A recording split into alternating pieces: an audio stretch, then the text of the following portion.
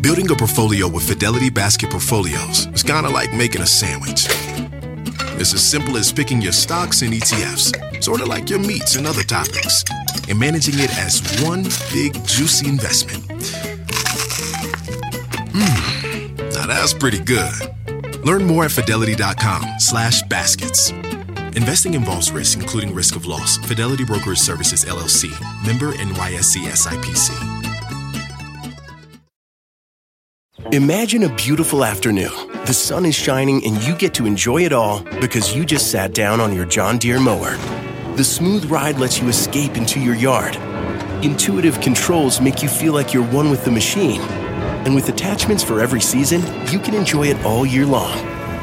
We could keep trying to put you in the moment, but to really understand what it's like to drive a John Deere mower, you just have to get in the seat. Learn more at johndeere.com/get-in-the-seat or visit a dealer near you.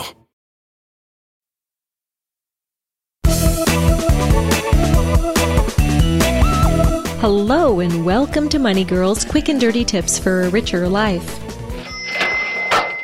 Today's topic, what to do if you want to convert to a Roth IRA but can't.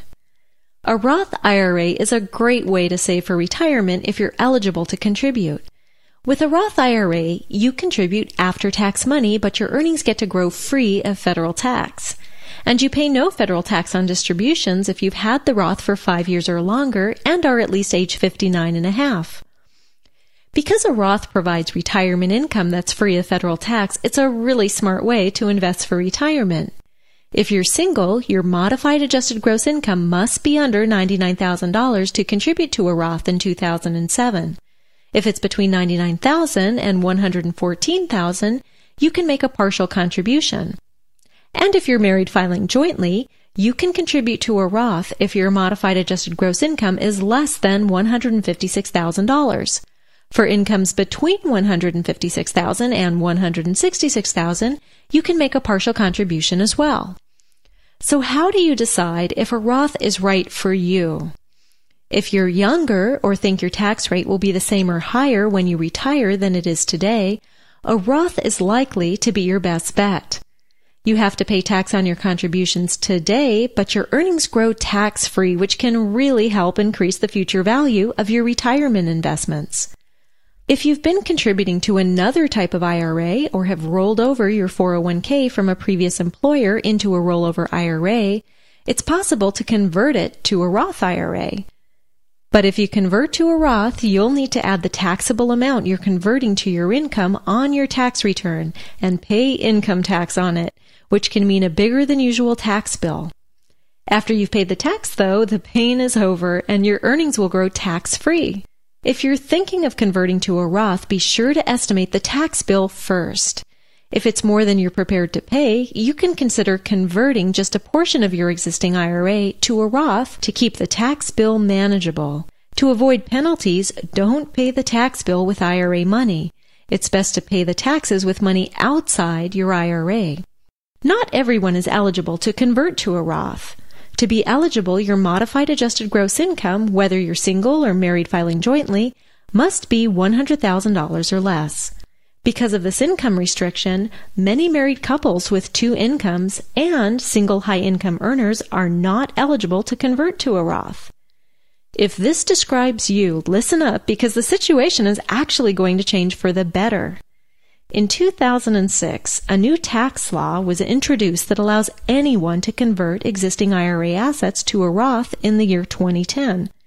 So if you want to convert but haven't done so because of the income cutoff, you'll be able to convert in 2010.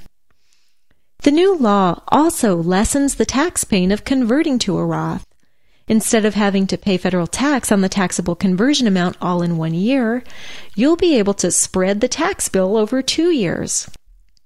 If you convert to a Roth in 2010, you can pay half the tax in 2011 and the other half in 2012.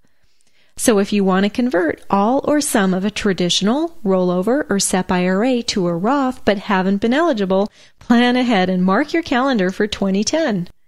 As always, everyone's situation is different, so be sure to consult a tax or financial advisor before making important financial decisions. This podcast is for educational purposes only and is not intended to be a substitute for seeking personalized professional advice. Today, I'm giving away 2 copies of The Wealthy Barber by David Chilton. This book is a quick and simple read that explains how to manage your finances and achieve wealth over time. This week's winners are Beth T. and Tim C. Congratulations! Check your email for instructions and enjoy the book. Cha-ching! That's all for now, courtesy of Money Girl, your guide to a richer life. If you have a question or comment, email it to money@qdnow.com or call it into my voicemail line, 877-6-RICHER. Also, I'd really appreciate it if you took a moment to post a review at iTunes. And thank you so much to everyone who already has. Money Girl is part of the Quick and Dirty Tips Network. Check out the Mr. Manners podcast for tips on how to be more polite. Thanks for listening.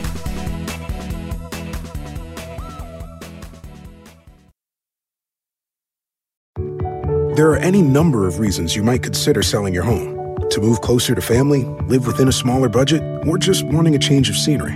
Whatever your reasons, having to figure out all the various housing market trends in your area may not be what you signed up for. That's where an agent who is a realtor comes in. Realtors have the expertise to help you find the right price and navigate the process to sell your home in a way that's right for you. That's who we are. Realtors are members of the National Association of Realtors.